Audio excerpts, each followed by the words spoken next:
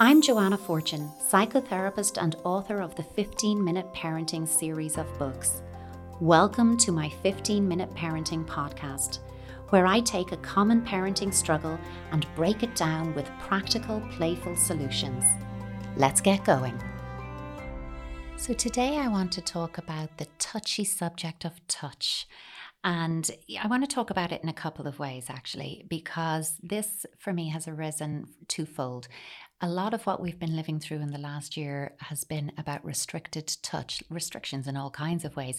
But, we haven't been able to touch. We've been kind of cautioning each other, don't be touching, don't touch, don't shake hands, don't hug. And, there is an impact. I think when we make these very significant changes to how we live and interact with each other, there is a significant consequence to all of that. So I wanted to talk about touch and how we can bring touch in a playful way with our children and why that's important. But also I got a couple, this has come up a couple of times, but a question quite recently from a parent who was just curious, not worried, and rightly so not worried, but just curious about how should I handle the fact that my young child does a lot of self-touch. And what that meant was touching her genitals. I had another one in about a little boy doing this as well. Different ages, 4, 5, 6, up to 9 years old, putting their hands down their pants and, touching themselves, and the parent saying, oh, are you sore? Is something wrong? Why are you doing this? And a child simply responding, I'm doing it because I want to. And I just love that. I just love that about children, about how they're so literal in how they respond to us. And, when you think about it, children love touch. Of course they do. They are tactile, touch-seeking little beings. And also hold in mind, especially the younger ones, they're still largely uninhibited at those ages, kind of up to 7, even 8 and 9 for some of them. So it really is that if it feels nice, I'm going to do it because I want to. And I'm not aware of any kind of social norms or any kind of, oh, I shouldn't be doing this. And I think that's really important in how we approach it. So, of course, my message is that you never shame your child for being curious about their bodies, for wanting to touch their own bodies, from finding pleasure in touching their own bodies. That is not something that we, punish or correct or shame, but we may want to respond with boundaries and limit setting. And what that might be is paying attention to when they do it. Often, and certainly in the story that came in recently, it was while that child was relaxing, when they were seeking a bit of comfort, and this felt really nice and comforting to do. So it was, sitting on the sofa watching TV, and often it's quite mindless. I'm not even aware I'm doing it till you ask me. And so one thing you can do is when you see hands getting busy, you look to make them busy in another way, and you say, hey, can you go get me that? Let's do something. Let's pass a ball between us. Can you find something? Can we play something? You ask me to do something that requires that I take my hands out of my pants and do something else. And you may want to put that boundary down that you say, it's okay that you would touch yourself, but there are some rules about it. So what we say is you must wash your hands before and after touching your body, because I want to make sure that you don't get an infection or that there's no, you're not going to hurt yourself in any way, and that our hands are clean before we touch ourselves. And you only do it in your bedroom or wherever it is, that we don't touch our bodies when there's lots of other people around us, because it might be perfectly fine that they do it in your house, but you might be concerned that you don't want them doing it in somebody else's house. So you respond with kindness, you normalize exploring our bodies. Our children are really curious, of course they are, and they're learning about, I have this and someone else has that, and things are the same or things are different. And that lovely innate curiosity, that tactile touch seeking, that ability to know what makes me feel good. I mean, isn't that just so smart? And that's what we want for our children, to know what feels good for them and to be able to give themselves joy and pleasure and comfort and self-regulation and all of those things. So I don't see it as a problem. I certainly don't see it as something to correct, but I do understand that it's something you want to put good hygiene practice about, and something you want to encourage boundaries and limits about. And I think that's really important. And beyond that, I thought, while we're talking about that, I also wanted to talk a little bit about touch in general and why it's important, and why at the moment the fact that we don't have enough touch. And I would say that openly, actually, I don't think we have enough touch in our lives at the moment.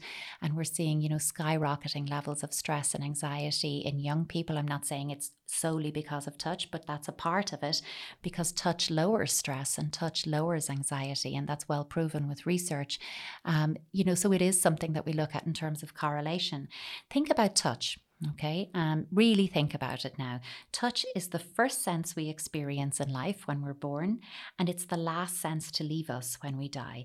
The skin is the largest organ in the body, and I'm thinking of a clinical researcher, Dr. Tiffany Fields, who's done huge amounts of research about touch. She's done it in all kinds of ways, looking at the correlation of low touch societies and high aggression in young people versus high touch societies that have lower levels of aggression. And there's some really interesting stuff there if anybody was interested and wanted to find out more about that. But one of her studies, her earlier studies in the field of touch, centered on premature babies who spent time in the NICU, in the neonatal ICU. And what they discovered initially was giving those babies doties or dummies or pacifier soothers to suck on actually stimulated touch sense inside their mouths. Those babies gained weight quicker and were discharged quicker. And when they expanded that and they started to massage those little babies and use lots of touch and, really deep pressure proprioceptive touch, the findings were astounding. Those babies were being discharged a lot quicker. They were recovering a lot quicker. And that's great from the baby and the parents' point of view. But from a hospital business point of view, the cost savings, of course, were huge. And so we look at touch as something that's not just nice. Actually, it has this huge impact on our bodies, on our brains, on our social, emotional, even physical well-being. It matters. It lowers cortisol levels in our body. And any of us who've ever felt stressed and said, gosh, I really need a massage, that's exactly what's happening there, is something in you is saying, oh, I feel tense, I'm holding stuff in my body. And if somebody rubs and touches and rolls that out of me, I'm going to feel a lot better. So we know that touch, that could be a blow dry, a massage, a facial. It could be anything like that. Even a particular type of physio might do it for you, or using aromatherapy oils. We know what feels good, and touch lowers the stress levels in our bodies. And that's always a good thing. We have to start thinking about touch as a normal, healthy part of all of our, I'm going to say parent-child interaction, parent-teen interaction, but I'm going to go a step further and say human interaction. We are relational beings. We need touch. Okay. And I think there's something that we can do about playing with touch. And there's different ways of doing that. You can have touch, because touch organizes us. It helps us to feel grounded and safe. So in that context, we can talk about, structuring touch that, creates that sense of inner state felt safety. I feel safe from the inside out. I'm thinking about activities that you could do now that are quite structuring and involve touch. A hand stack. Simply doing a stack of hands, that's something everybody can do. Stack up and back down, up and back down. And as you go up with your child and they disappear from your sight, do a little bit of, where are you gone? Where are you gone? Oh, there you are, and back down. Okay, and with younger children, you might want to do that with your fists. Make a stack of fists because you'll get up quicker. And with older children or children who are a bit reluctant to do it with you, why don't you do a finger stack? Just index fingers going up. I mean, the joke's on them. It takes much longer to get up and down, but it's another way of keeping that soothing, coordinated movement, those sensory experience. You're in a relatively close face-to-face position. There's a whole lot going on with that.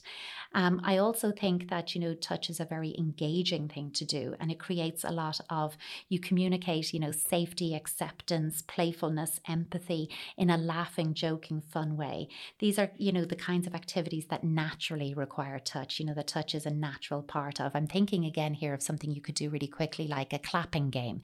A sailor went to sea, or, game of sevens, or any kind of clapping game. The older your child, you might want to age these up. And I mention a few of these in one of my books actually as well, about the importance of rhythm and synchrony and clapping games. But if you take yourself onto YouTube and remind yourself of a few of these, or let your child teach you one, that's another way of doing that. You could bring in another thing that's quite fun, engaging, but has a little bit of challenge inherently built in, because again, the older your child, the more they respond to challenge play, but still get that nurturing touch in there by doing something like a thumb wrestle. and increase the level of nurture and make it more challenging, by the way, by covering your hands in lotion and rubbing lotion into their hands. You've inadvertently gotten a little hand massage in there. Now when you do your thumb wrestle, one hand, the other hand, cross your wrists and do two hands together, you're getting lots of touch in, but you're doing it through a challenge activity. So look, already you've got, your hand stack, you've got your clapping games, and you've got your thumb wrestle, and then your lotioned thumb wrestle. There's loads of things there. And then nurturing touch in general, you can simply keep it as a nurture piece. You could notice, you could see what little adventure marks your little person has. And if they're playing and active, they've got adventure marks. I'm calling adventure marks what you'd call cuts and bruises and bumps. But part of playing is getting cuts and bruises and bumps. So, I like to call them adventure marks. And when you notice them, you can say, oh, I see you have a new adventure mark. I'll just give it a little kiss, or I'm just going to rub a little bit of lotion into that. And you're doing lots of lovely notice and nurture with that.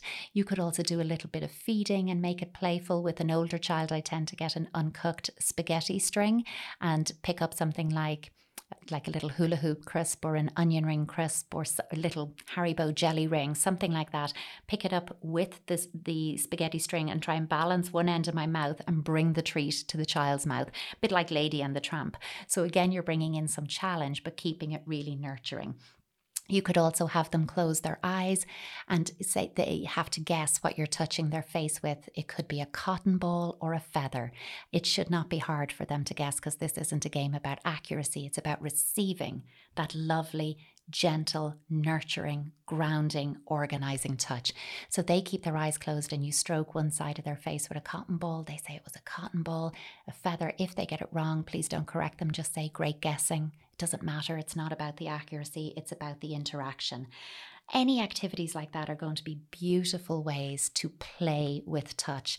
And at the moment, I'm going to ask and suggest that we all increase the level of touch that we're doing in our 15 minutes of play every day, just because our children aren't getting enough of it otherwise.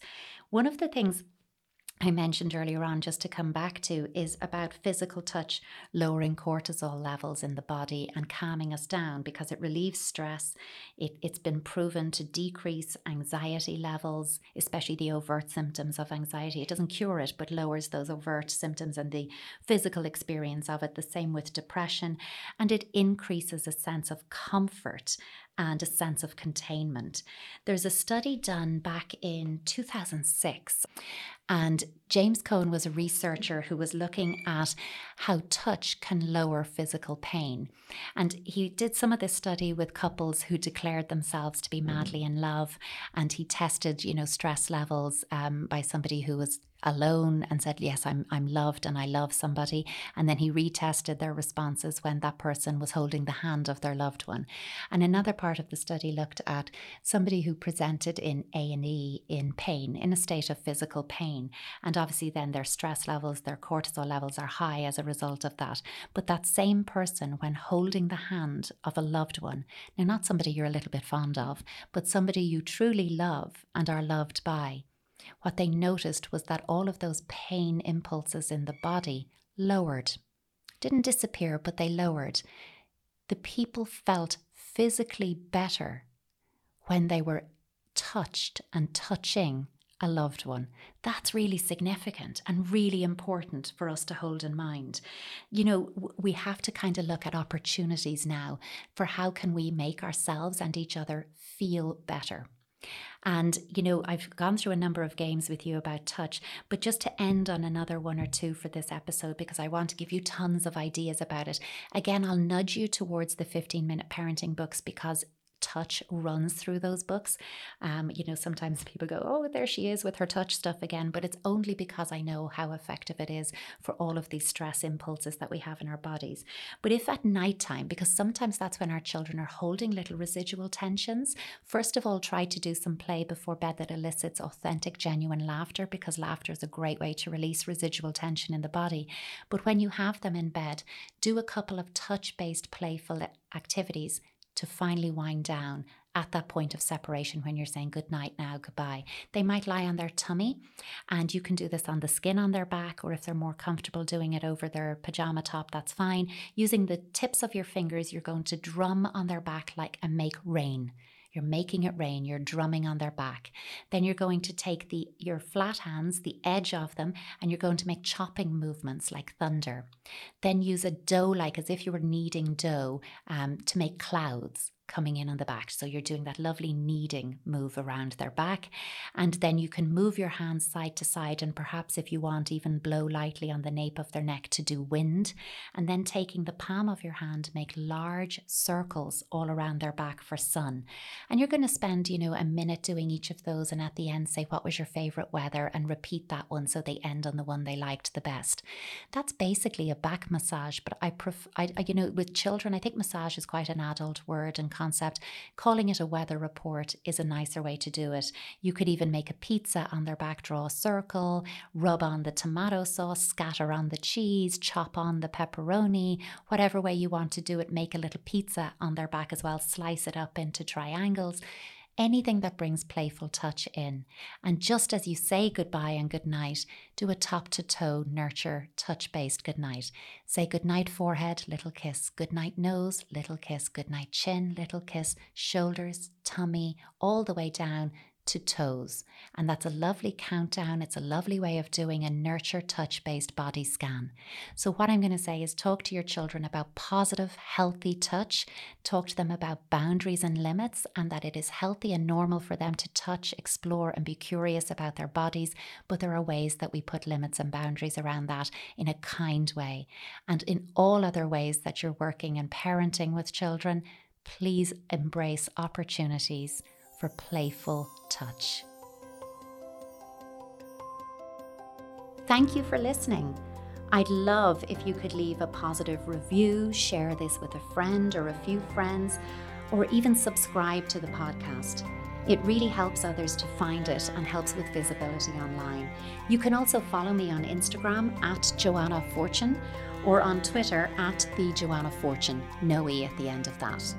Tune in next time for more 15-minute parenting.